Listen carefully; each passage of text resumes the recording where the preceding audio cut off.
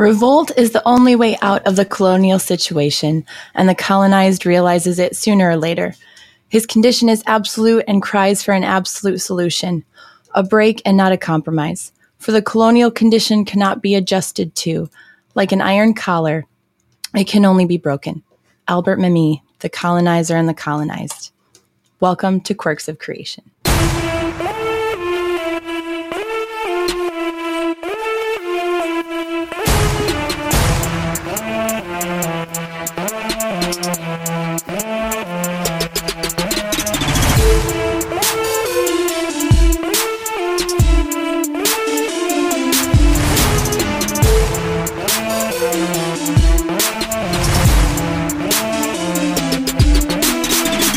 Hello, everybody, and welcome back to another episode of Quirks of Creation. I'm your host, Jess Holmes, and joining me, as always, is Elise. Hi, Elise. Hello. Hi, everybody.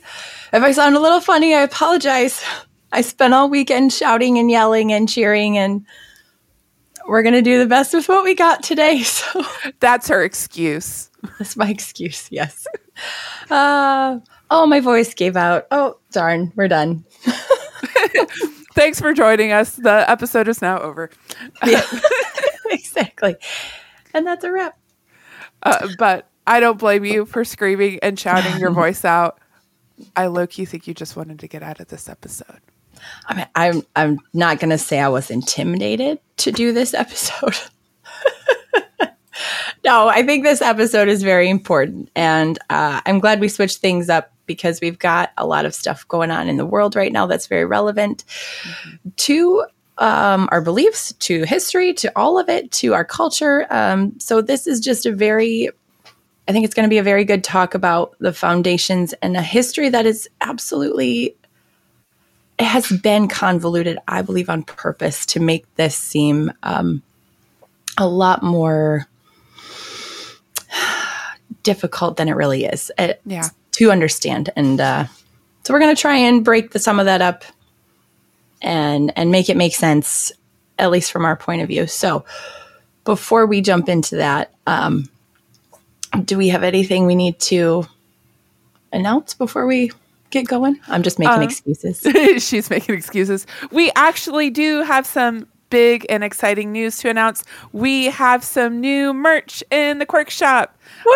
So we finally have a pyramid t-shirt, sweatshirt, and a dragon sweatshirt. So if you guys enjoyed those episodes, go on over to hawkhoundmedia.myshopify.com. Check out all our fancy new Quirk merch. Link is in the description below. I will drop the link for you guys in the chat. And stay tuned next week, because we're going to be doing a special Mole Day sale. For those of you chemistry nerds out there who know what the mole is, stay tuned, because that'll be fun. And for those of you who don't, you're in good company. We'll find out. We'll find out together. Just kidding. Awesome. I'm excited. I'm going to go order merch after the show tonight. Same. I was like, and a big thanks to PJ, our overlord at Hawkhound, who was in the chat tonight, who made the dragon one. It is so cool. I'm in love with it. I'm going to go order one. Also, because it's freezing right now and I need a hoodie desperately. There you go. So you guys should get one too. Yes. Justin's been asking for this one for a long time. I am now going to put it on air that I am requesting a burn this instead of tires candle. Based on our tires. Burn this and not tires. Based on our episode. Climate change episode. Yep. Thank you. Yes. So Now the whole world knows. I love it. That's what I want. One day we'll just magically manifest in the Hawkhound shop. Isn't that how everything happens? Fair. Just kidding. Yay. So let's jump into it. I'm going to do my best with my voice. So again, I apologize for like the scratchy, weird sound tonight, but here we go. I believe in you. Yay.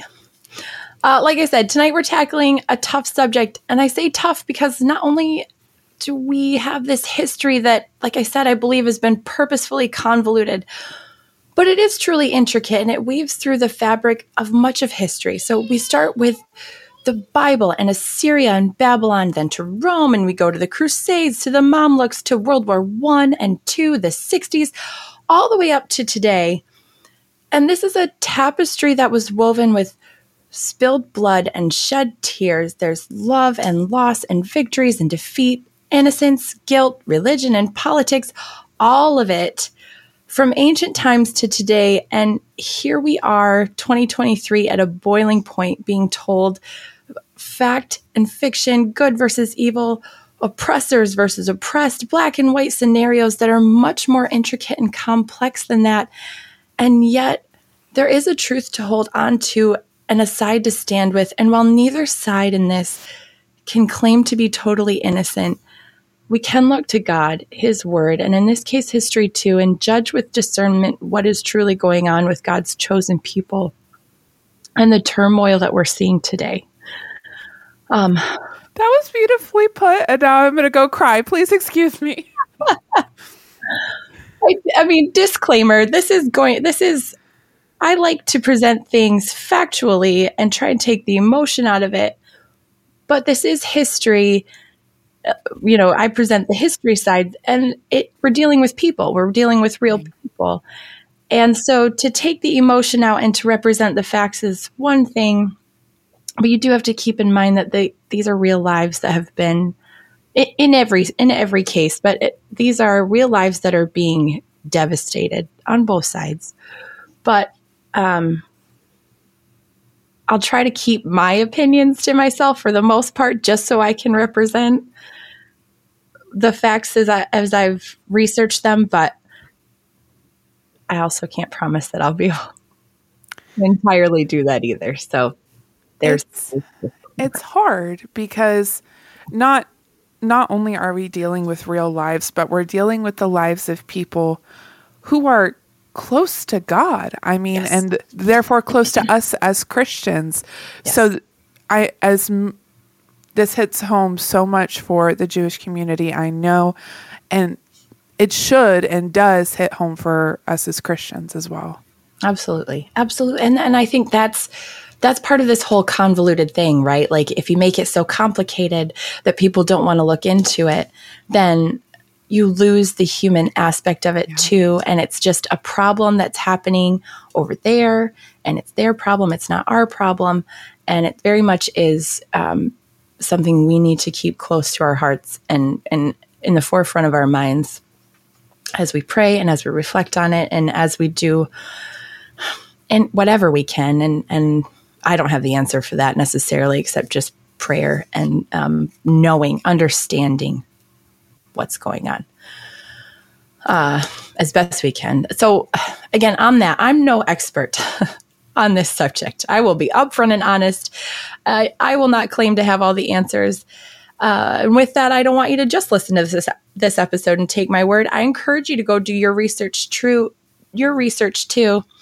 Not only am I losing my voice, but I can't enunciate. Hashtag relatable.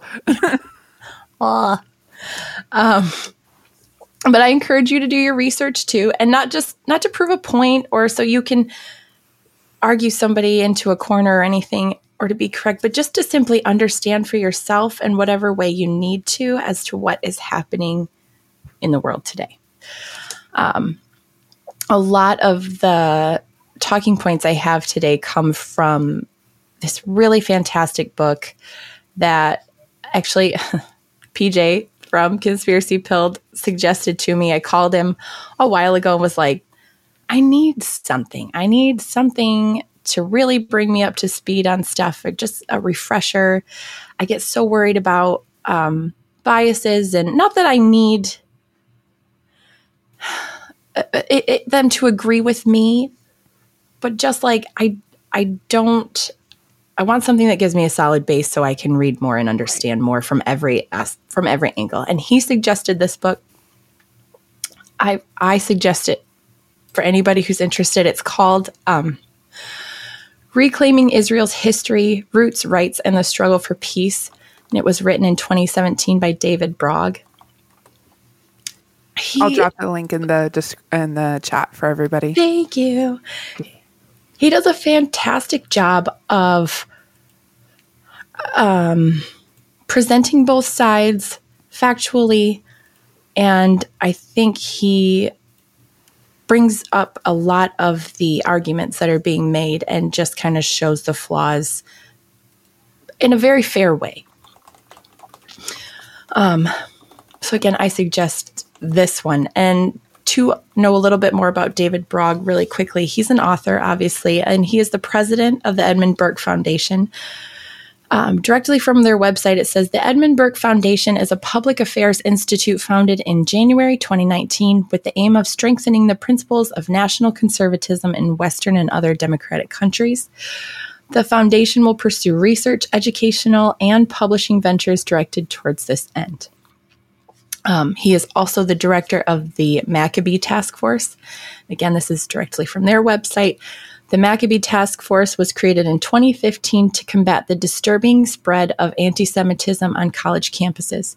We believe the BDS movement, boycott, divestment, sanctions movement, is the forefront of this troubling trend. We maintain that BDS is an anti-Semitic movement that crosses the line from legitimate criticism of Israel into the dangerous demonization of Israel and its supporters. We are determined to help students combat this hate by bringing them the strategies and resources they need to tell the truth about Israel.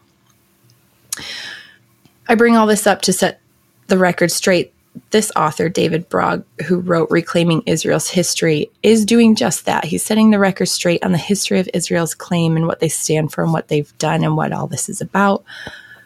And also, when you know his background too, you know where he's what angle he's coming from. So again, even if you agree, which I do personally, you can still question the narrative and you can still know that he's coming from one angle or another. I really appreciate his approach. That's enough on that. We'll actually jump into stuff. Let's do it. Let's do it. Excuse me. So, obviously, like with most things on here, when we talk about history, we'll start with the Bible. Let's do it. Weird. We've talked a lot, actually, again, without meaning to. Can I just say, I think, because we rarely plan out what we're going to do very much ahead of time. And I think God has just been guiding us through this whole journey of Quirks, because every episode, even our Bible streams, have been building on themselves. Mm-hmm. And literally in our most recent Bible stream, we just talked about the start of this whole thing. Exactly. So if you want to hear us talk about that more, go to our Bible stream. You can also look at our talk about the Canaanites, because that talks a lot about the battle between Israel and the Jews and the Canaanites and their quest for the promised land. So I won't delve into that too much, mostly to save my voice. Sorry. But, we'll start with the Abrahamic covenant, Genesis 12, 1-3. Now the Lord said to Abram, go from your country and your kindred and your father's house to the land that I will show you. And I will make of you a great nation, and I will bless you, and I will make your name great, so that you will be a blessing. I will bless those who bless you, and him who dishonors you I will curse, and in you all the families of the earth shall be blessed. Leaves headed towards, all kind of stems from there. So then you have Abraham, Ishmael, and Isaac. We've talked about that before too. I'll talk about that again in a bit. But then we'll jump to Moses. So Moses escapes from Egypt. They wander around the desert 40 years. And then Joshua crosses the Jordan River into the land of Canaan, into the promised land. And after that,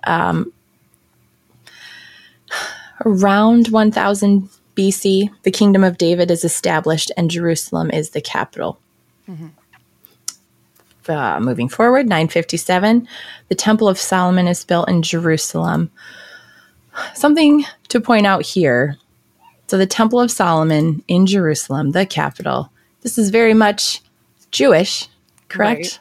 Like you would say that this belongs to the Jews? Yes. I would.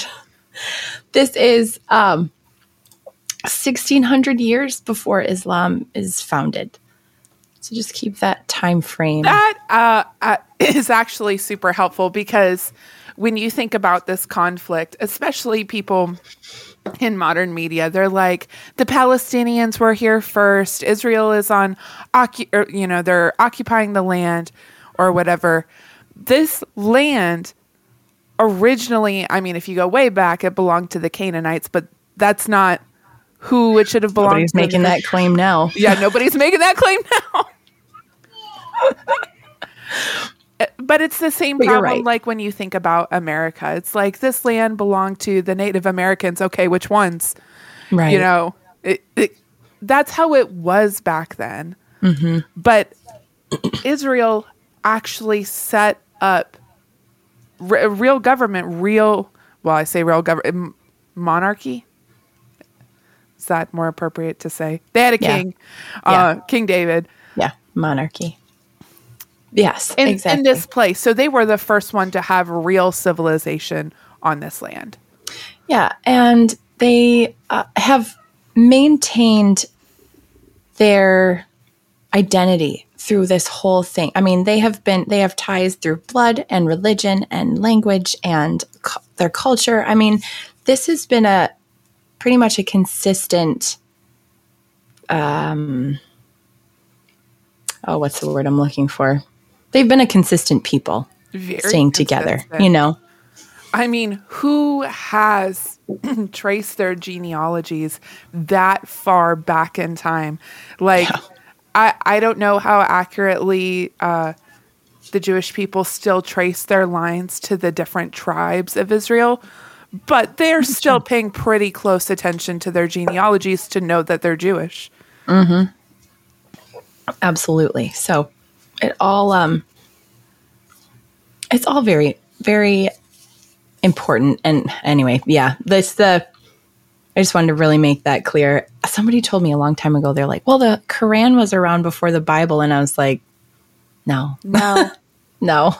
So if anybody's confused, this is all established roughly 1,600 years, again, before Islam is founded. And we will get into that in a minute. Also, I meant to make this disclaimer in the beginning before I get going too far. I will, for the most part, be talking in very broad strokes. Mm-hmm. Each of these, like, bullet points, if you will, are things you could talk about for hours, each one literally on their own. Seriously. So you can pick one and go down a rabbit hole for a very long time, which is wonderful. We go for it. And if anybody hears anything that I discussed and kind of gloss over, first of all, I don't want to gloss over it to make less of it. I just want to cover like the broad spectrum here within a timely manner before everybody falls asleep. So think of this as like an overview episode. We're giving you the cliff notes of all of the points in history.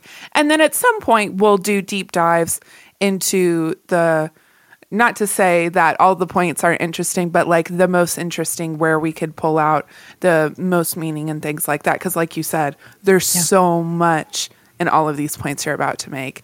We would be here for weeks. We could be here for a very, very long time. Well, and again, because this history is so long. Since the beginning of time.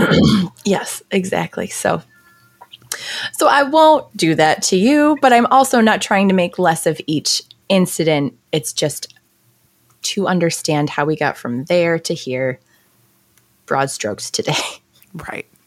With lots of hand gestures like always. So my favorite part. I didn't break my hands over the weekend, so that's actually a plus though, because you could have. I could have. And I didn't. I didn't break anything. Playing roller derby 2 days in a row, 3 games in 2 days. Nothing broken. That's intense. So that was a blessing. So anyway, I'm sorry. You got it. Temple of Solomon, built in 957 BC. In 722 BC, the Assyrians rush in to take over and they exile the Jews. And then again, in 586 BC, the Babylonians come in and conquer and they exile the Jews again. At this time, they destroy the first temple. So the first Temple of Solomon destroyed 586 BC.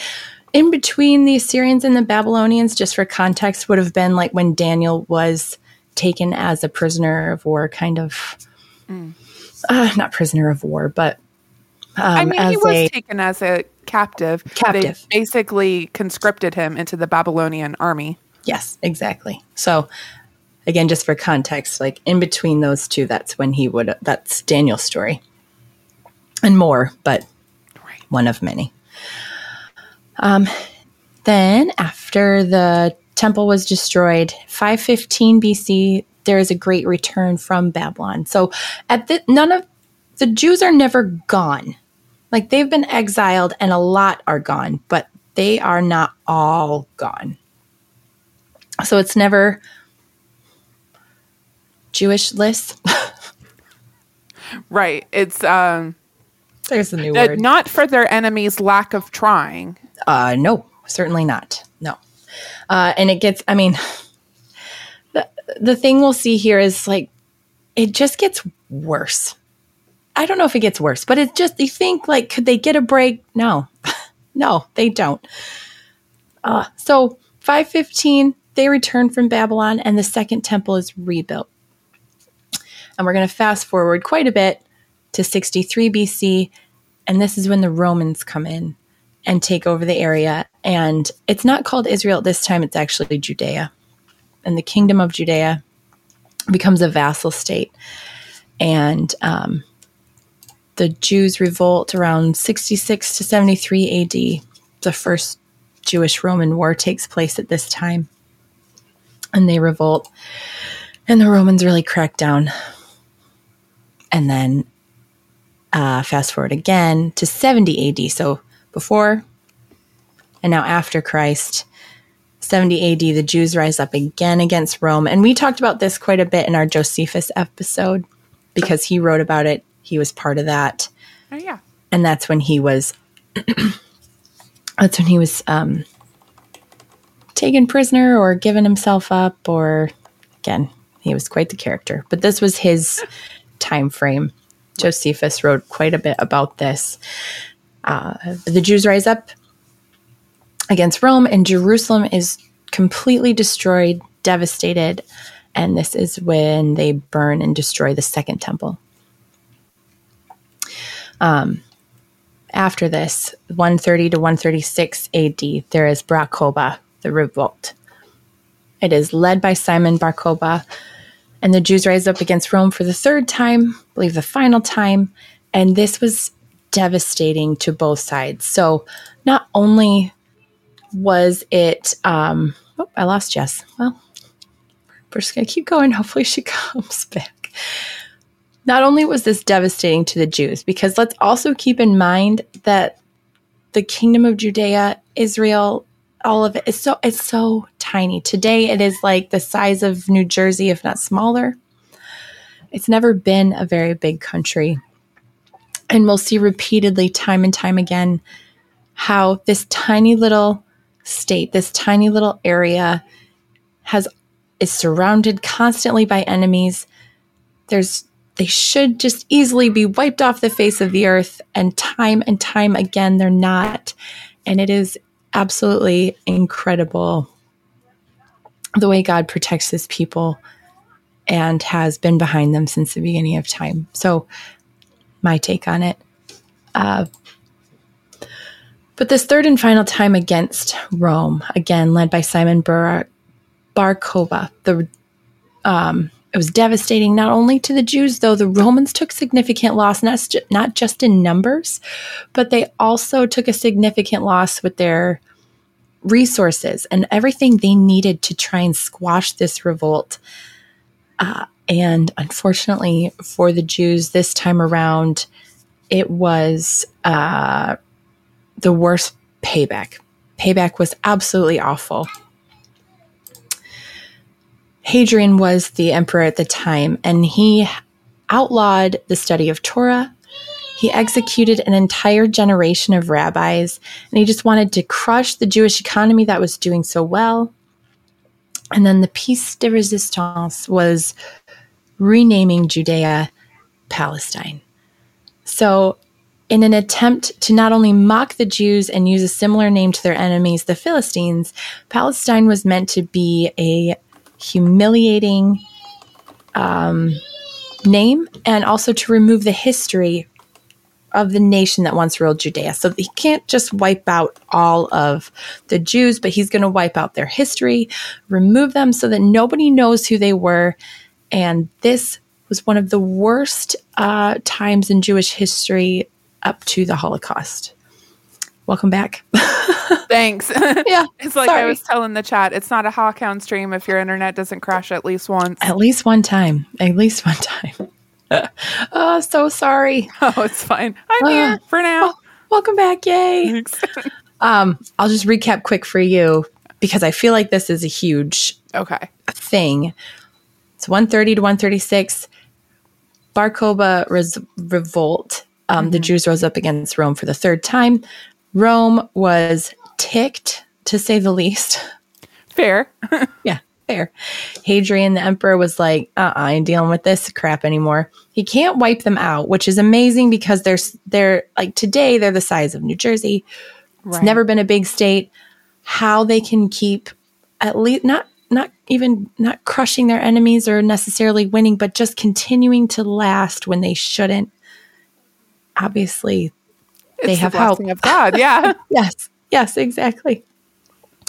So, and what I was saying is one of the ways they tried to not only humiliate the Jews, but also just to wipe them from history because they couldn't physically do it. They renamed the Kingdom of Judea Palestine. And it was a mockery of the Philistines, one of their huge enemies. Yes. Oh my gosh. Ooh. Yeah. I hate it. Yeah. So Palestine at this time, it's not its own nation.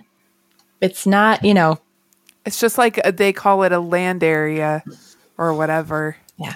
And again, an attempt to wipe out Jews, Judea. And it's had such a lasting It was effective. It was obviously. Effective. Yeah. Because now people all around the world are convinced that the Jewish people don't belong there. Mm-hmm. Yeah. Yeah. That one, I remember reading that and just being like, oh wow. I don't know. Things that just hit you really hard. That was one of them. That does hit really hard because it's one thing, like you said, it's not just wiping somebody out and hoping that your memory lasts despite what your enemies wish. It's the total eradication that you ever existed. Yeah. Yep. Like I can't physically take them out, but nobody will remember them in future generations. And no one does. Right. So we're going to jump ahead about 500 years. So fast forward again. And now we're at 1610. And this is where Islam begins. So Muhammad is the prophet who started Islam. It is said that he was visited by the Archangel Gabriel. Right. You have more to say? I feel like you have more to say. I don't, because all I can do is make conjecture because I don't know much about what Muhammad went through or anything like that. I sincerely doubt he saw Gabriel, especially since the establishment of Islam, nothing but horror and tragedy has come out of that.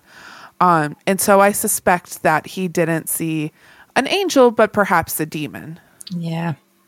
Yeah. It's, what's so funny about this is that it is very much, well, I'll just say, so what supposedly Archangel Gabriel said to him was there's only one God, because at this time in that area, there was not one God, they were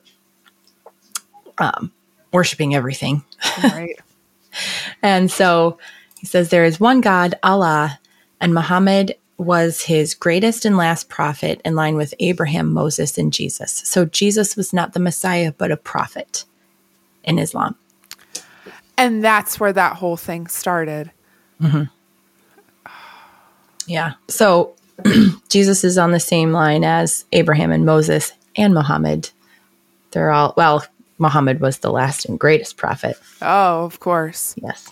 That is one circle I don't know how they square, because you can't just call Jesus a good prophet. Either he was the son of God or he was the psychopath. Or he was a liar. Right. Yeah, psychopath is more accurate.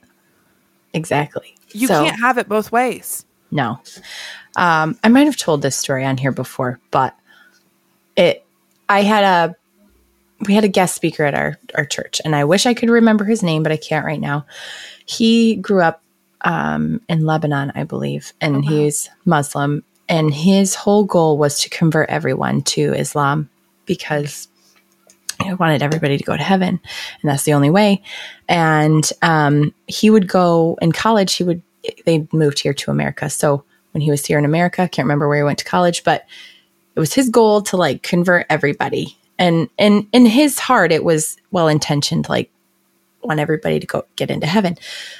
So he'd knock on people's doors and he'd talk to them, and especially Christians, like he would ask them questions. And he goes, one guy started asking me questions I didn't have answers to, and vice versa. I would ask him questions he wouldn't have answers. And we both would go and like consult the Bible or the Quran, and we'd come back and we would talk about it. And he goes, things just didn't start to add up for me. And so I really did a deep dive into the Quran and the Bible. And he goes, I could not find any faults within the Bible. And not just reading it, but I mean, he read it. He learned the language. He looked into every little thing you could look into with that. He would look into it. And he converted to Christianity. It was an amazing story. And and his biggest thing was that he could not prove anything in the Bible to be misleading or didn't add up. Right. Whereas he's like, in the Quran, I could do that all day once I started digging into it. Right. That's just his story. I found it fascinating. But with Muhammad in 610, so for like 22 years following that, Gabriel was talking to him and giving him these revelations, and the Quran is the collection of these revelations. And he goes from Medina to Mecca and is converting the Arabian Peninsula to Islam in that time. There's a lot more to his story, to that story. I, again, don't want to make less of that significant time, but we're going to keep going. At one point I do want to mention about his story is you have so many of these other false religions that crop up and then die away, crop up and die away. Yeah. But Islam has not only taken not only stuck around, but it's taken a deep root. Yes. All over Europe, all over the Middle East, Asia, and it's coming to America too. And we saw this in ancient times in the Bible too, that the most powerful religions were the ones that were this close to the truth, but has some very important things flipped on its head. Yes. And flipped the opposite way. Absolutely. And again, I think we've said this before too, really great lies are sprinkled with truth. Yeah. That's what makes them really great lies. And I don't think this is any exception. There are truths in this, but the lies are but it is still false. Yeah. Obviously we're Christians. It's called Quirks of Creation, guys. I don't know what you want. If this is your first time listening and you couldn't tell by now. Anyway, it is a fascinating point in history in that the impact that it had on that region still has to this day. All of that. I don't want to make less of any of that by any means. But again, we're just going to keep kind of pushing forward to set the foundation here. So,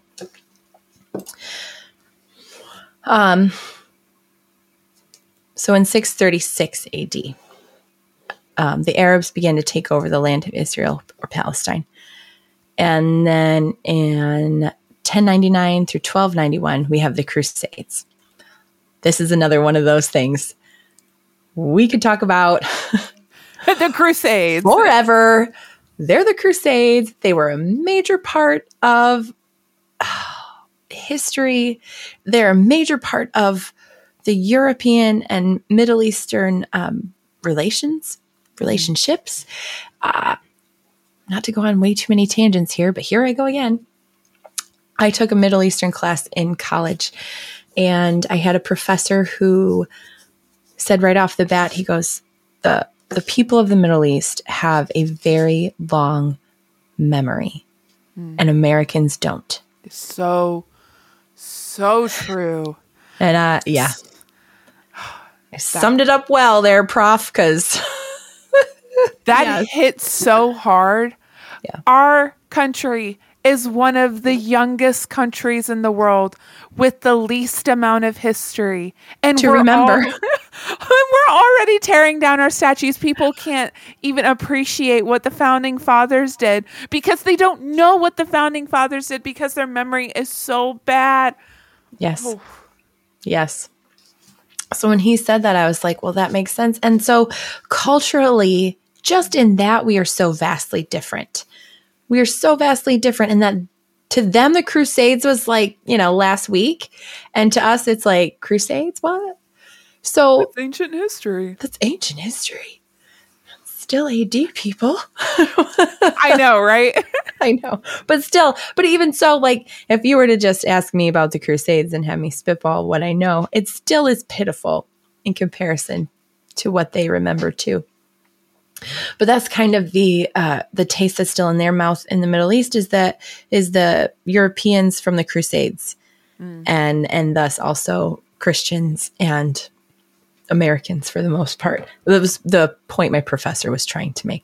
Right. This was a while ago, but still, I really think that hit home. Their memory is so long and ours is so short. And so not to gloss over the Crusades and their impact, but we're glossing over the Crusades for the most part. Right. Got to do what you got to do.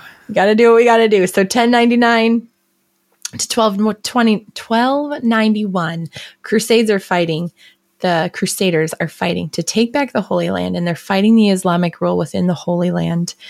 Unfortunately, well, that's Can a big we just tiny set up what the Crusades were? Just like a tiny bit, because I know there is this big misconception that the Crusades were just Christians going around and setting up Christian dominion all across the world, and that's it. Christians going around killing everybody. I mean, it depends on where you're coming from. But for the most part, it was, this like, we need to set up Christendom.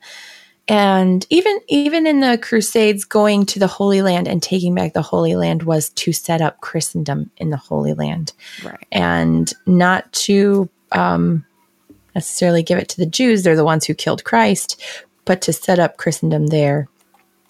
And part of it also was they needed something to do with sometimes. I mean, there were different crusades, all for different reasons. That's fair. Yeah. But I think for the most part, yes, to spread Christendom, to fight the good fight for the Lord. And they took it to the Holy Lands for the most part. So that sets it up just a tad, not really, just a little bit. But at least in the Holy Land, they were fighting back against this Islamic regime that was really starting to take hold. Yes. And it was not good. Yes. Yes. No, it was not good. And so I think that was a big part of it too, is to fight back the Islamic regime that was there, to kind of cut them off before they could get going. And that didn't work. And they really got going and spread out right quite a bit. I should have pulled up that map, but I will at some point when we talk about this again, because we will. In 1291, they were defeated by the Mamluks, and the Mamluks were a Muslim group. That's another big topic there too. Mamluks, like my mom looking at you kind of funny. I know. I love their name. That's about it. Just to set a bit of the tone here and give you some context. The Mamluks took over, they defeated the Crusaders, took over for a few hundred years. There is a quote from the book I recommended in the beginning, and it says this: as one Christian observer noted approvingly in the early years of the 16th century, quote, "Brother, I wish you to know how these dogs of Jews are trampled upon, beaten, and ill-treated, as they deserve. They live in this country in such subjection that words cannot describe it, and it is most extraordinary thing that there in Jerusalem, where they committed the sin for which they are dispersed throughout the world, they are blamed. They are by God more punished and afflicted than in any other part of the world, and over a long time I have witnessed that." So you have this Christian crusader, if you will, not really a crusader at this point, but you have a Christian who's there who's like, yeah, they're really giving it to them and talking about how oppressed and downtrodden they are, and cheering it on because, again, somebody in our chat had said it. We all killed Christ, but right. And you're right. But in their eyes, it was the Jews, and this was their punishment. And I'll leave that to God. But I mean, yeah, in my mind, Christ was prophesied to die. If they hadn't killed Christ, God would have found some other way. The whole purpose for him coming here was to die and take our sins on him. Otherwise, there'd be no salvation. Yes. And it's, Yeah, exactly. But that was the emotion of the time. That was the culture and the feelings of those times. And so, anyway, that's just to give you some context as to how poorly they were treated. Like, as we gloss over some of these things, or I just bring up the highlights, like, none of this was an easy thing. None of it was pretty. None of it was a good time to be a part of if you were Jewish. So yeah, if you're an American, you can be like, oh, the 90s were good. The 80s were pretty good. If you're Jewish, you're like, no times were good. None of them ever. Right. Unfortunately. Yeah. And we'll get into that too. We're getting there, I swear, you guys. Like, goodness, Elise. After the Mamluks, then in 1517, so roughly 200 years later, the Ottoman Empire, which is another Muslim empire, takes over the entire area. And again, up to this point, since the destruction of Judea, there has not been a single independent state called Palestine, just a territory of an outlying empire. And another key point is that throughout all of this time and throughout every exile, there was still always a Jewish presence in this area.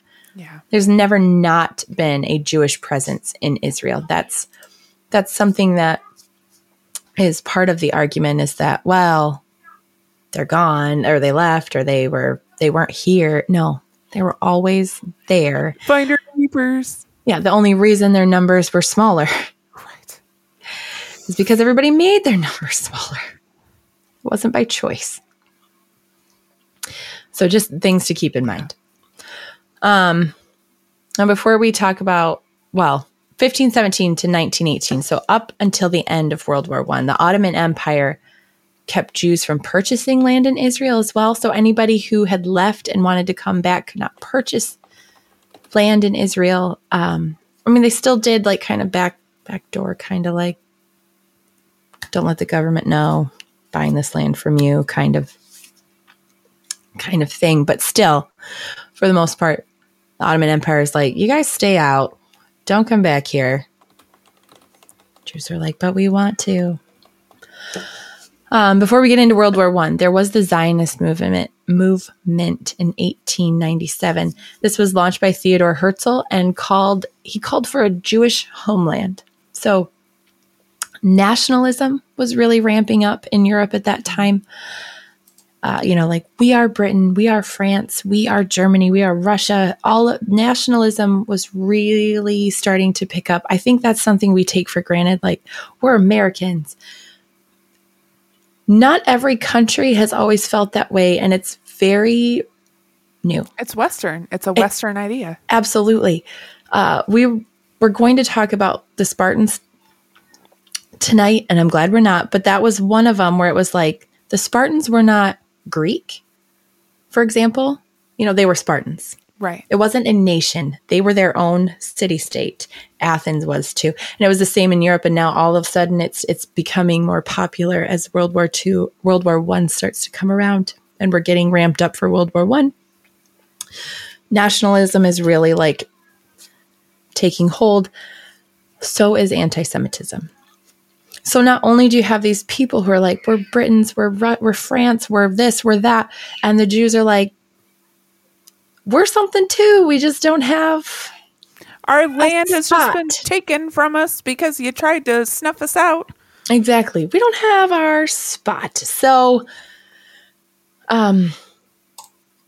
unfortunately, the two went hand in hand, this nationalism and anti-Semitism, and it was on the rise.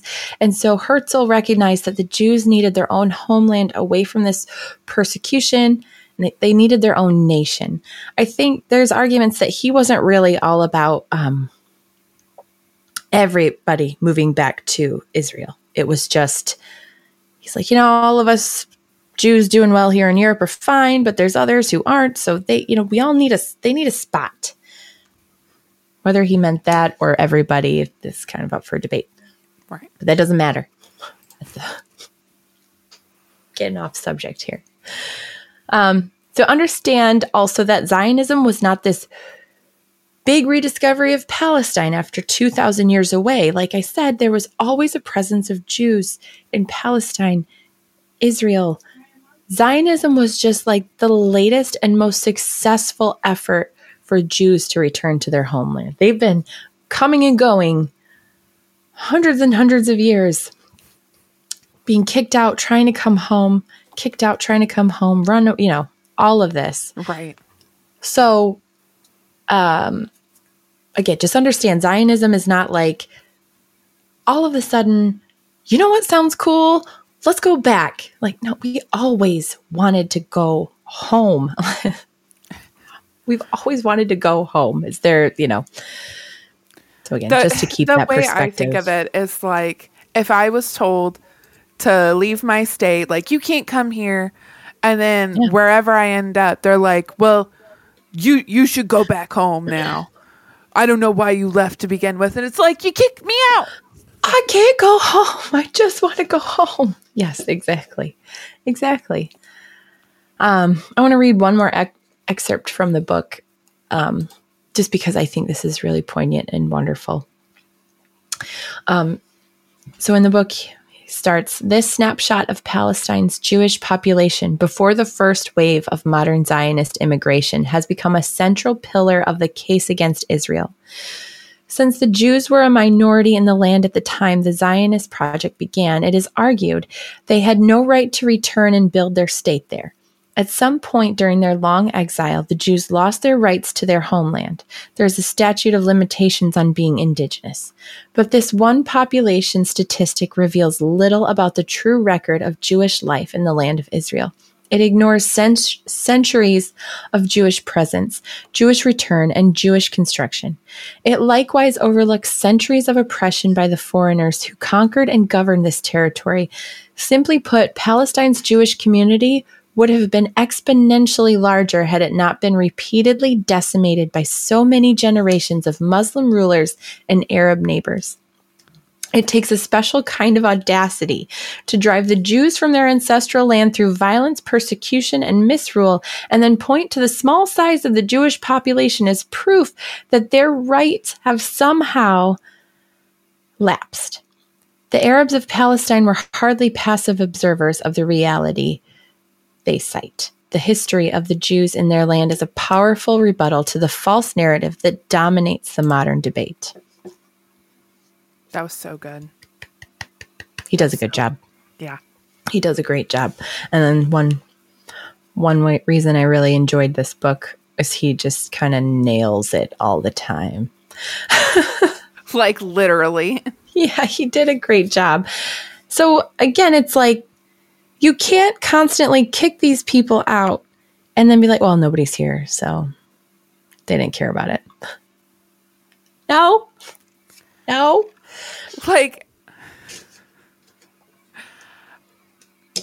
I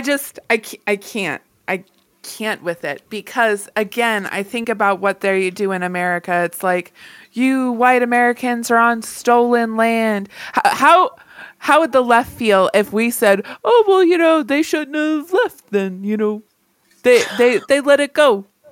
They let it go. Ah, I know. And that's a whole nother tangent. There's so many tangents within tangents. There are a lot here to be had. I will also point out too that in this book, he's very fair to point out what's happening in Palestine and the Arab world as well. So what's going on with the Arabs and their history and what all is taking place there. He does a fantastic job, and I applaud him for giving you both sides. I'm not intentionally not giving you both sides. It's really just a time. Yeah. And my voice can only handle so much. Well, today. And this is the thing. I think you are giving us both sides, just the bare facts of it. Yeah. I am trying to at least hit some of the highlights to be fair, in a way. But he really does like the Jewish claim and the Palestinian claim. And so if you want to hear more of that, again, I suggest reading this book because it's wonderful. But after this, and like I said, we're ramping up to World War I. Right. I don't know how much people remember about World War I, but it was a mess. Wasn't there some guy named Ferdinand or whatever in that? France, unfortunately, got taken out. And then this domino effect of all these countries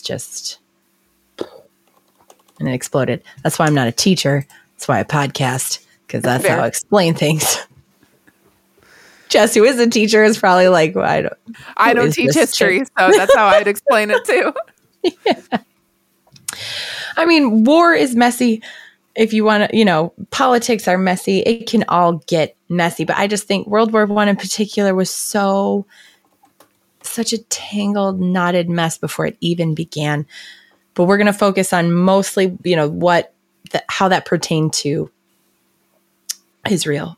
And so, as simple as I can put it, the Allied powers, mostly Britain and France, made deals they felt compelled to make, such as the Balfour Agreement, which is there will be a Jewish homeland in the area of Israel.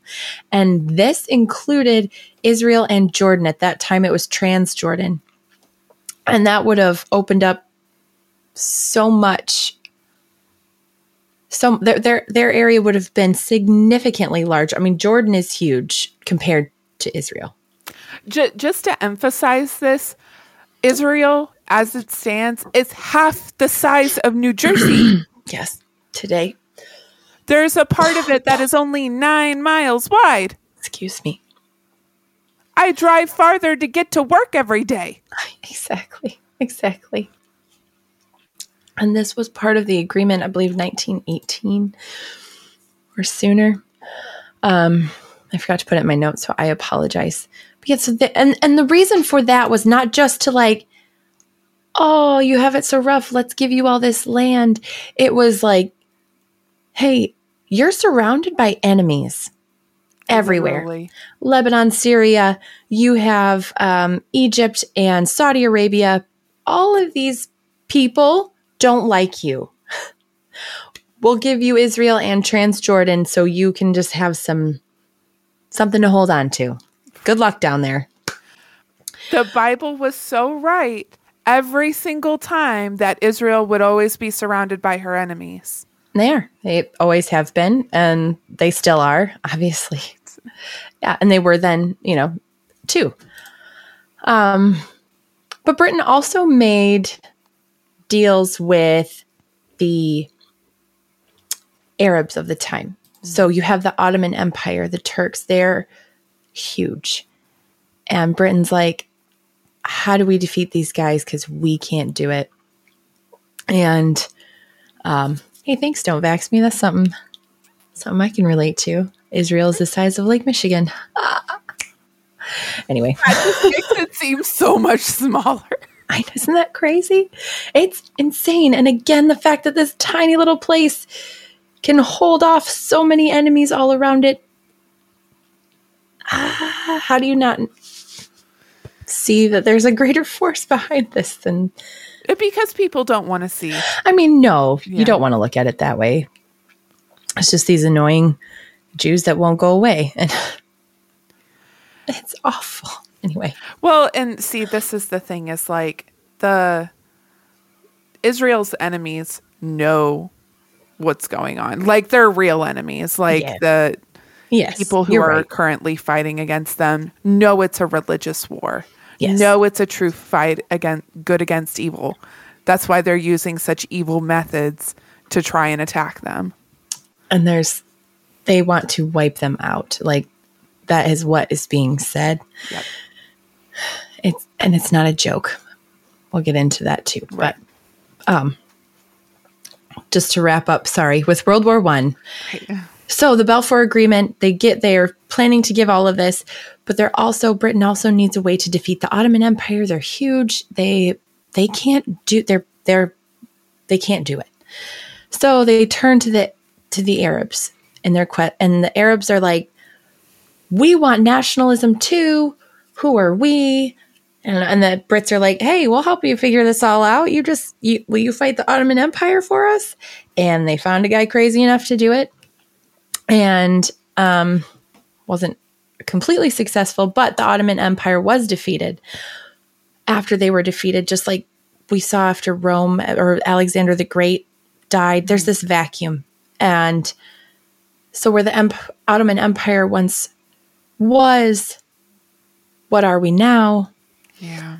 Naturally, the people who spoke, the Turkish people went to Turkey. They were Turks.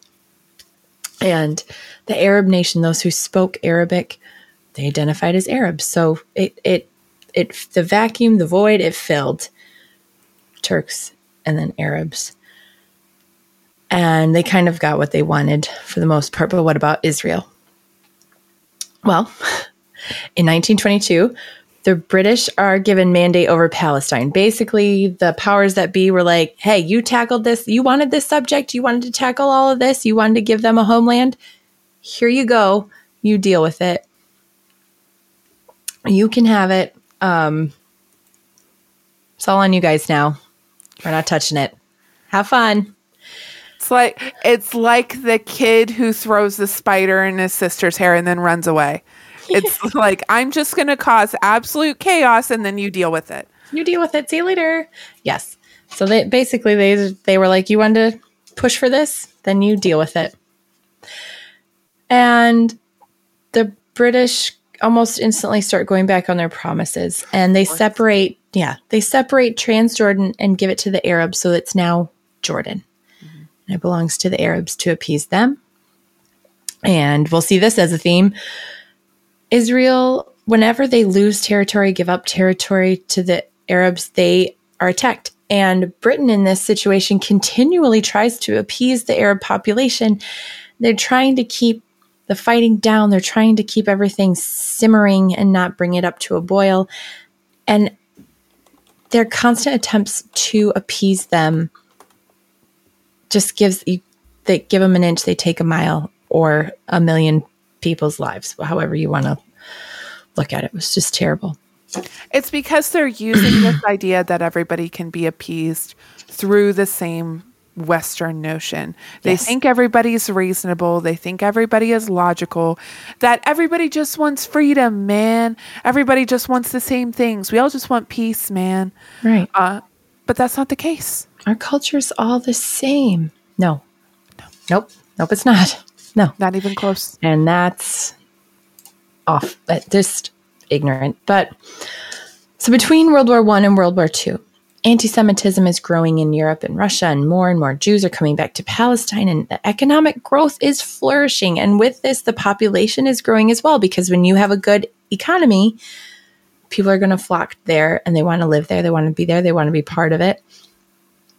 And of course, we know what's coming in World War II. So of course, anti-Semitism is terrible. And also with the economy flourishing, it's not just the Jews who are coming back, but Arabs as well, because they all want in on this. And again, to appease the Arabs, Britain in 1939, they start restricting Jewish immigration. So they put a cap on it. It's 75,000 Jews per year. There are millions who want to move out and go home, but the Brits, they won't budge. They want to keep the Arabs happy. And the Jews are like, we'll take what you can give us. And that's always been their attitude with this whole thing, too, is like, we'll take whatever you give us. We'll take it. We'll take it. Thank you. We'll take it. Right. World War II breaks out. Obviously, the Jews side with Britain and the Arabs side with Germany. What a surprise. We won't even go into that. But in 1947, there's a UN partition plan. So Britain wants out. They're like, we're done dealing with this mess. Don't want to do it anymore. We want out. And so the UN partition plan basically is that this area will be internationally governed. It's not Jewish. It's not Arab. It's internationally governed. And the territory suggested for the Jewish population would have been ridiculous. Basically, they get the Negev Desert, which is a desert. What are you going to do with that? And then they get a little piece in the north and a little bit more in the north. And it's a mess and it's ridiculous. But again, the Jews were like, cool, we'll take it. We'll take it. Thank you. And it's the Arabs, almost like the Jews just want to be left alone. Yes, that's exactly it. We just want our homeland and to be left alone. You have that. We have this. Peace out. See you later. That's pretty much been their whole attitude. Now, don't get me wrong. I don't want it to look like they're totally blameless in everything.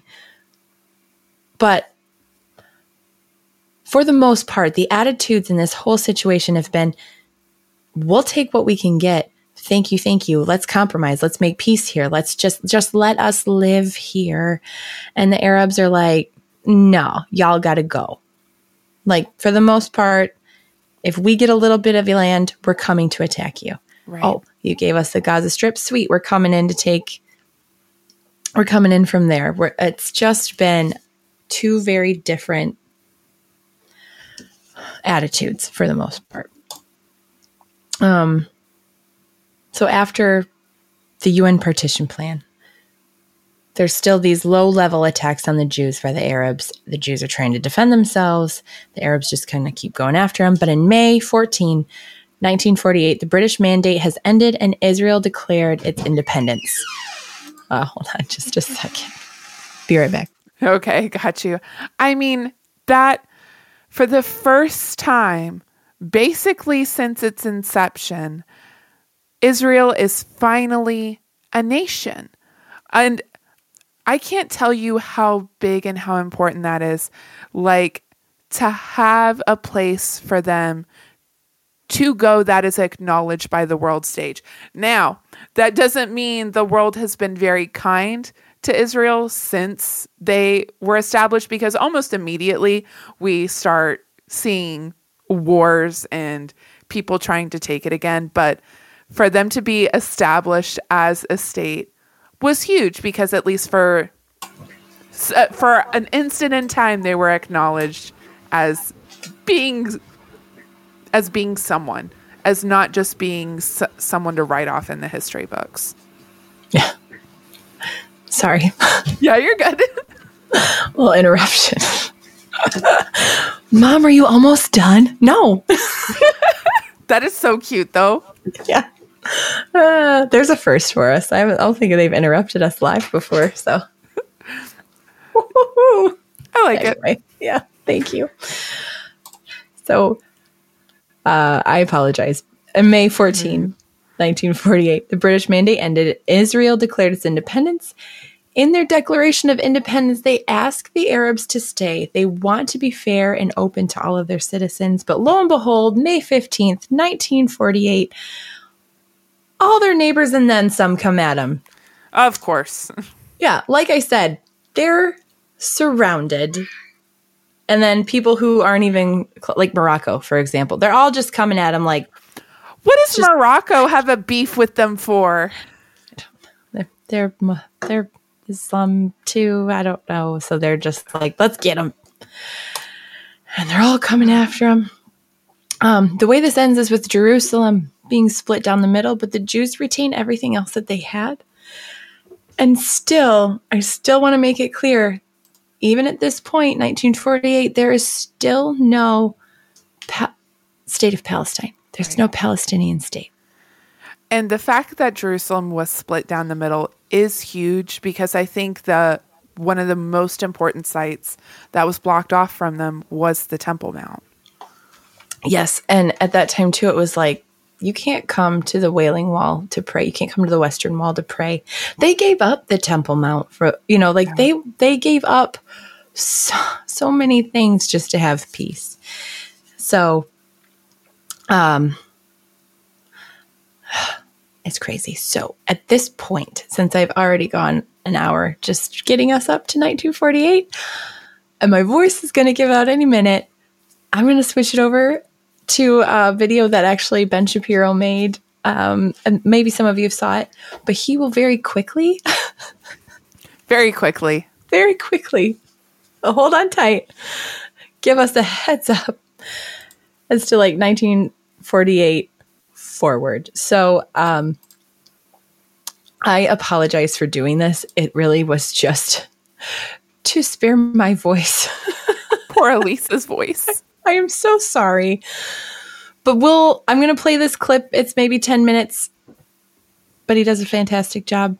If you don't know who Ben Shapiro is, he is one of the contributors to the Daily Wire, the podcast, and all of that. He's also Jewish and obviously he knows this subject way better than we could ever hope. Knowledgeable. Absolutely. Yeah. Knowledgeable and cares, obviously. So I'm going to turn it over to that again, just to quick and, where did it go? I'll get it back in a minute. As soon as I figure it out. Here, I got you. Because I didn't save it. There. Thanks, Jess. No problem. You guys, I had it all set up. It looked perfect. It was ready to go, and I don't think I saved it. Yeah. It happens. Right. Yeah. Anyway, here we go. Maybe. In 1964, the Arab states have decided that I can hear it. They need almost a propaganda effort here. So they create the Palestine Liberation I'm just going to turn it up. The Palestine Liberation Organization is a terrorist group. It explicitly calls for the destruction of Israel. Now, you will note, at this point, Israel does not control any of this or any of this. So when they say Palestine Liberation Organization, they mean this whole thing, right? That whole thing is supposed to go away. Okay. I apologize. Hold on. Oh, my goodness. Yay, technology. Yay, technology. They control that at that point. No, stop, Ben. And they're not calling for Palestine to be liberated. He just wants to talk, Elise. I know. This is the problem. We let Ben go on too long last time we had an episode, and to be fair, that was partially Britta's fault. I agree. But 100%. And here we go. Liberated from Jordan or from Egypt. They're calling for the complete destruction of the state of Israel. Okay, so in 1967, the Arabs mobilized for all-out war. And this includes Egypt, it includes Jordan, it includes Saudi, it includes Syria. This is going to be the big war where they finally get rid of this nascent Jewish state that is less than 20 years old, right? And this is just less than 3 decades after the Holocaust. And Israel instead launches a preemptive war. They see this coming. They destroy the entire Egyptian Air Force on the ground. And in 6 days, they proceed to take the Golan Heights, which is this area of Syria. Israel takes over the entire Sinai Desert, takes all of Judea and Samaria to the Jordan River, takes all of the Gaza Strip, takes control of the old city of Jerusalem. Right? They do all of this in 6 days, which is why it's considered a miracle by the state of Israel. I mean, it's an unbelievable military performance. So in 6 days, they take what was going to be the war for their destruction. Maybe. That is huge to, yeah. I can't even convey how big this is, because to be this teeny, tiny nation, I mean, how could they possibly have the military might to fight against their enemies and take so much land back in 6 days? Yeah. Yeah. Another miracle. Yes. Yeah, absolutely. Actual miracle. Yes. They proceed to expand their borders from this tiny thing to this, and all of this. Israel then proceeds to give up like all of it. Right? So Israel keeps the Golan Heights because that's a military necessity. The UN calls for Israel to withdraw from occupied territories. Now, the language here matters if you care about the UN. I don't happen to care about the UN. I think it's a garbage organization. But if you do care about the UN, there's a resolution put forward by the UN Security Council. It calls for Israel to withdraw from occupied territories, not the occupied territories. Now, that makes a difference, because if it said the occupied territories, presumably it would mean anything Israel won, it would have to withdraw from if you care about the UN, which you really shouldn't. But it says occupied territories, which means subject to negotiations. The 67 Arab League summit happens. And they agree in Khartoum, Sudan, on the 3 no's. No peace, no recognition, no negotiations. And these are the 3 no's that are going to govern the Arabs all the way through. Basically until now, until the Abraham Accords. These were the 3 no's that mattered. And this is all the way in 1967. So whenever people talk about there needs to be a 2-state solution, why couldn't they have come to an agreement? Because literally one side said there will be no peace, no recognition, and no negotiations. One side has accepted every single peace deal provided to it to this point in time. And one side has said we will not accept any peace deal. And yet somehow there's a moral equivalency between the two sides. Explain that one. Okay, 73, holiest day of the Jewish calendar, Yom Kippur. Everybody is fasting, everybody is praying, and a surprise attack is launched on the state of Israel. The prime minister is Golda Meir. She gets caught completely by surprise. They were warned, and they didn't take it seriously. Israel suffers extraordinary casualties in the 73 Yom Kippur War, and then once again maintains or expands its borders a little bit. 79, Camp David Accords. Finally, there's a breakthrough. Menachem Begin takes over as prime minister of Israel, a very right-wing prime minister. There were 2 major parties in Israel at this time, Likud and Labor. This is the first Likud prime minister. And one of the things that he does is he comes to a peace accord with Anwar Sadat, who is the nationalist leader of Egypt. And in those peace accords, Israel gives up the entire Sinai Desert. Israel gives up the entire thing to Egypt in return for basically a cold peace. Anwar Sadat is then assassinated. In 1982, the Jordanian monarchy is deeply afraid that the Palestine liberation... I hope everybody sees the trend. Israel gives and gives and gives, and her enemies just takes and takes and takes and demands more, because it's not enough for Israel to give up her land. It's not enough for Israel to make concessions in the name of peace. Her enemies want her dead, guys. Want her gone, wiped off the face of the map. Exactly. Like, no peace, none of that. They just want them gone, and there's going to be no compromise. And no matter how nice Israel plays it, it's not going to win them anything. And we'll see that again. How do you even fight back against an enemy who has no bones for compromise? You stop compromising. Yeah. That's the thing. Again, I don't have the answers necessarily, but my initial reaction is you stop compromising and you start taking them seriously that they want you gone. And you at act some accordingly. point, you have to say, this is in self-defense. This is for my life. This is for the lives of my family. This is for my children's life, my country's life. Like, you can't just give and give and give. You're setting yourself out for slaughter. And what's the point in that? Yeah. Yeah. Organization is going to overthrow the monarchy. They expel the Palestinians. The Palestinians end up in Lebanon, tens of thousands of Palestinians. Palestinian terrorist groups begin firing rockets over into Israel from South Lebanon. In 1982, Menachem Begin launches a war in Lebanon. Israel ends up basically going all the way up to the capital of Beirut. and nearly occupying the entire country. And then they end up withdrawing under international pressure in what is considered sort of a disastrous war for the state of Israel. As always, whenever Israel withdraws from a territory, terrorist groups take over and then threaten Israel. This is the constant pattern. Yeah. No matter the only time this has not happened is with regard to withdrawal from the Sinai Desert. 1987, the Intifada breaks out. This is the Palestinians in the Judea and Samaria region. The reason that I use the terms Judea and Samaria is they are more historically accurate. People call it the West Bank. Why? Because Jordan occupied it, and this is the West Bank of the Jordan River. So the only reason that it's referred to as the West Bank, which is really historically anomalous, right? It's on the east side of Israel, but it's on the West Bank of the Jordan. That's a holdover from the time when the Jordanians occupied this entire area. Again, no one cares that Jordan occupied quote-unquote Palestinian land or that Egypt occupied quote-unquote Palestinian land.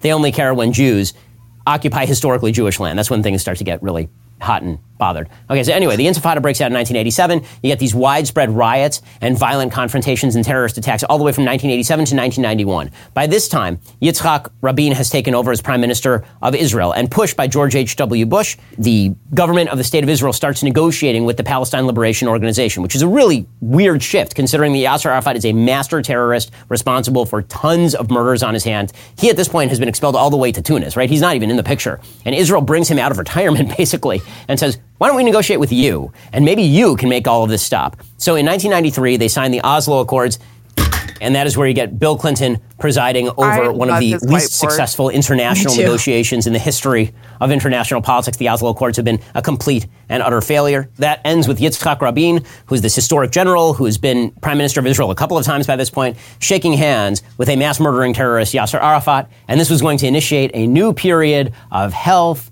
and accord, and there was going to be peace. All that the PLO had to do was acknowledge that Israel existed and had a right to exist, stop educating their children in terrorism, and cease the violence. They couldn't do any of those things, right? So none of that happened. Instead, there's an uptick in violence, pretty dramatic uptick in violence after the Oslo Accords. In 1998, Israel again attempts to make some sort of concessions to the Palestinians, this time under the first tenure of Prime Minister Benjamin Netanyahu. Israel does not want to govern these areas. Israel is not interested in governing millions of Palestinians in the Gaza Strip or in Judea and Samaria. The last thing they want to do is have their soldiers wandering around these dangerous areas or to preside over these areas. All they want, and all Israel has ever wanted, is to separate off from these particular areas and say, listen, you guys rule yourselves. Like, just stop bothering us, please. Okay, and you will see that this is the continued pattern. 2000, Israel engages in the Camp David negotiations. Bill Clinton is still president at this point, and the Prime Minister of Israel is now a guy named Ehud Barak. And Ehud Barak is a real dove. Ehud Barak wants to make as many concessions as humanly possible, right? This picture here, which is just an unbelievable picture. Bill Clinton and Ehud Barak trying to push Yasser Arafat into negotiating, right? They're all joking, they're all happy and all this kind of crap. Ehud Barak offered everything. Ehud Barak offered complete control over the Temple Mount with just like a little bit of a recognition that Israel has a historic claim religiously to the Temple Mount. Arafat turned it down flat. He offered control over virtually all of Judea and Samaria. He offered control over the Gaza Strip, right? A Palestinian state, boom, done. Arafat does not even negotiate. He just launches a massive round of violence. I remember this because I was actually in Israel right about the time they launched the Intifada, and there were suicide bombings on a fairly regular basis. They blew up a Sparrow's Pizza shop. I was supposed to be at that corner like a couple of hours later. This was a thing that was really scary. It was really violent. Remember, he launched that not after Israel did something aggressive. He launched that after Israel offered him everything he could possibly want if he weren't a damned liar who just wanted Israel wiped off the map. This, again, is the great lie, is that there is desire for a two-state solution from the Palestinian side. So far, there has been no evidence whatsoever that this is the case. Okay, 2004, Arafat dies, and Mahmoud Abbas takes over. Mahmoud Abbas is himself a terror supporter. He wrote his entire doctoral dissertation on Holocaust denial and why it's correct. Israel, in 2005, under the auspices of Ariel Sharon, who's one of the great hawks in Israeli history, right? He was the general in the 1973 war who ended up pushing all the way down close to Cairo. He was called the bulldozer. He's this famous general. He unilaterally withdraws from the Gaza Strip. There are a bunch of Jewish areas right in the northern tip of the Gaza Strip. Jewish soldiers went in and removed Jewish settlements in the Gaza Strip. These are places people have lived for decades. They removed them, and they just turned them over to the Palestinians. Hamas, a terrorist group, immediately rushed in and burned everything. They burned the greenhouses, they burned all the Jewish houses, they knocked down all the good infrastructure, and then they just took over the place. This is when you start to see a difference emerging among the Palestinians in terms of governance. You've got Judea and Samaria, the West Bank here, you've got the Gaza Strip here.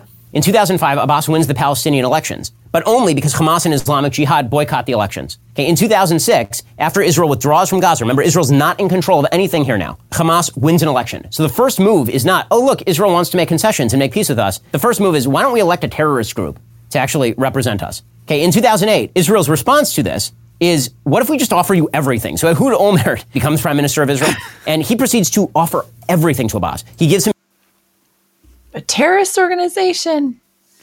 We're going to elect it. Yeah. I don't know if, do we have anything on the history of Hamas or like? Not a ton, except just to say that their charter is basically like, our goal is to wipe out. I have a copy of their charter right here. So literally, the goals of Hamas, the Islamic resistance movement, is a distinguished Palestinian movement whose allegiance is to Allah and whose way of life is Islam. It strives to raise the banner of Allah over every inch of Palestine. Israel will exist and continue to exist until Islam will obliterate it, just as it obliterated others before it. Obliterate it. Yeah. Very strong language, to say the least. And to not take them seriously is naive, to say the least. Like, they're telling you what they're going to do. They're telling you what they want to do, what they stand for, who they are. It's all right there. Yep. You can't take that lightly. You can't just talk that away. It's not going away. Guys, literally the core part of their belief is that the day of judgment, the end of the world, will not arrive until the Muslims have killed off all of the Jews. Yes. You can't make peace with someone who wants to eradicate you from the face of the earth. Somebody who does to an organization that doesn't even think you're human. You know, they don't see you as an equal in any way. Sorry. Yeah, it's okay. She's so choked up with emotion. Yeah. I made it this far, you guys. I don't think he has a ton left. Should we continue, or should we just like, it's been talked to us too much? He talks very fast. He does talk very fast. We can keep going. Okay. We're almost. Yeah. Basically the same offer, but better than the offer that Barak gave in 2000. He offers everything. He offers Judea and Samaria. He says, we're going to keep some of the big Israeli settlements that exist here, but we're going to give you land swaps. You can keep the Gaza Strip, everything. Abbas does not even bother to issue a counteroffer. He just walks away from the table and launches violence. Gaza war begins 2008. Missiles flying in from Gaza. This is the first Gaza war. Israel has to go in Operation Cast Lead and shut that down. 2014. This breaks out again. Another giant rocket attack from Hamas in Gaza. Israel has to go back in 2014 and shut it down. And that brings us to today, 2021, another Gaza war in which Hamas has decided to launch rockets at the state of Israel. The real reason for that has nothing to do with land disputes in Jerusalem. The real reason has to do with the fact that Mahmoud Abbas was about to hold an election in April. He canceled it because he knew he was going to lose to Hamas. As always, the best way to garner support when it appears that you're about to go down is to start blaming the Jews and start trying to kill them. You can start an arms race between yourself and Hamas on how many Jews they can kill. So that... Yeah. And that's kind of, I think that's as far as he goes, as far as the history of it. Right. And I'll have to forgive me. I'm not feeling great. And I know that last Thursday, our brother-sister channel, I love calling them that. I do too. Conspiracy Pill talked about where we're at in the history of this, or where the what's going on right now. What's going on today, where we're at today. So I'm going to kind of leave it there. And if you want more of what's going on today and their take on it and kind of the Hawkhound take on it, can certainly encourage you to go listen to that episode and just to kind of like wrap this up, if you will, if you haven't already. But I've always, like, I grew up kind of in, I feel like a very, we didn't really have a strong stand on it necessarily, except that we were Christians and that Jews were God's people. And that's where we stand. And I think there is that, but I just like to bring up the history of it and to discuss what has led us to this point if you will, and then and understand it from that point of view. And also, again, if you want more of the Palestinian, the Arab side of it, there's plenty of that out there too. Almost read too much, everything I'd with. say. Well, yeah, I agree. Yes, that's easy to find. Right. So I wanted to bring this up so that this was out there too. And again, I encourage you to read everything with like a question everything. This, us, especially Ben Shapiro. No, I'm just kidding. But Question Ben. question Ben Shapiro. Do it to him in person. I'm sure he'll just annihilate you because that's what. Do the legitimacy test. See Yes. what holds up to scrutiny. Just like that speaker you said tested the Quran and tested the Bible. Things that are true will hold up to scrutiny, and things that are not true will not hold up to scrutiny. There is thousands of years of records to show what the Jewish people have endured from her enemies since the beginning of time. And honestly, it all kind of like we've traced it all the way from here, but I feel like there was a nucleus point where it all started at the very beginning with Abraham because he just couldn't trust God. Right. And it depends on who you believe, what you read, whatever. But it has been said, and it has been believed, I believe, for a while, that Ishmael, his firstborn, with Hagar, was the ancestor of Muhammad. You know, so we're all interconnected, like Christians, Islam, Jews, and if there's truth to that, which I don't doubt myself, but it's funny how intertwined that all is and how the consequences are so far reaching in this life, in that, in all of it. In my mind, it's like the story of Cain and Abel all over again. God found favor in Israel, the secondborn. Yeah. And the firstborn just could not bear it, could not stand it. Could not take it. Exactly. And here we are still fighting this messy war. Yeah. And I think, not to sound too wishy-washy by any means, because I'm not. We need to remember that these are all people. Mm-hmm. I think that's a huge problem with this too, is like the Jews are not looked at as people. So At all. Yeah. So we need to wipe them out. They're dogs. They are below the human level. They are subpar. They are not people. They're not on the same league with us. I think that's something we need to keep in mind on all sides of this. Don't get me wrong. I don't think it is something that I don't know that this is anything that can be fixed peacefully. Yeah. I'm no expert by any means, and I said that in the beginning. But you cannot continue to compromise and then your compromise be taken advantage of like it has been in this situation. So I'm rambling, but I guess what I'm saying is don't stoop to their level and start thinking them as less people. But at the same time, also remember the atrocities that we've been seeing and remember where it all stems from. We need to look this evil in the face, understand it, weep, mourn, be there for our family, brothers and sisters. Yes. Yeah, our Thank family. you. Yes. And I don't know. It's a very tough subject, and it's a very it's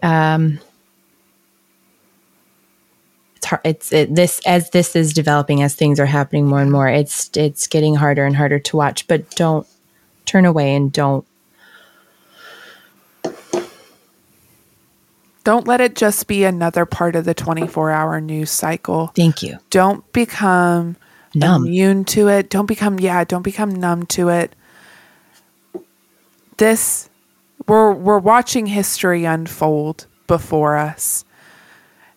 And it's hard to watch, but we need to watch because I very much believe it's a sign of the times. Right. I agree. Let's talk about that in our Rumble chat. Yeah, I like it. Yeah. Before we read our most latest review on Apple Podcast from this hilarious guy whose handle is Niels Bohr, not Bohr. It's Niels Bohr, Bore. Love it. Clever. That's funny. My favorite new handle. He says, freaking thank you. For once in all of podcasting and media, someone actually sat down and put together all the reasons why climate change is real, man-made, not as cataclysmic as my college professors would have you believe, and that there are real solutions that can be done, but no one is freaking doing them because it's all just an insane power grab. Well done, ladies. I mean, just well done. Keep up the good work, and God bless you in your endeavors. Thank you so much, Neil Bohr. Thank you. Thank you for the kind review. And thank you for having a hilarious, awesome name. I love it. And if you want your review read live on the show, make sure you go over to Apple Podcasts, leave us a 5-star review, and we will read it on the show. Don't forget to like that smash button, hug that subscribe button, because we can only grow because you're here with us. And we thank you guys so much for making this show happen. It's been a blast. I love it. Thank you for being here. We appreciate you all so, so much. We'll be back Friday. Jess's turn to represent. What do you got for us this Friday? We are staying in the news, kind of, because we're actually going to be talking about science news. The episode is titled The Over-Medication of America, because new news has come out in the scientific community about SSRIs, the most commonly used psychiatric drug used to treat depression. It's not good. It's important to hear about. You don't want to miss it. Definitely not. So be there on Friday. We'll be there. We're excited. I'm excited to hear about it. And I'm excited for you to get your voice back. Oh, should be able to talk by then. Woohoo! Thanks for listening to that, everybody. You did amazing. You did. We did it. We did it. We got through the tech issues and all of it. So nailed it. And if you want to hear more, hop on over to Rumble. We're going to do memes. We're going to talk about end times. Don't forget to go over to our shop, get our new merch. You guys are awesome. Stay quirky. And we'll see you all later. See you later.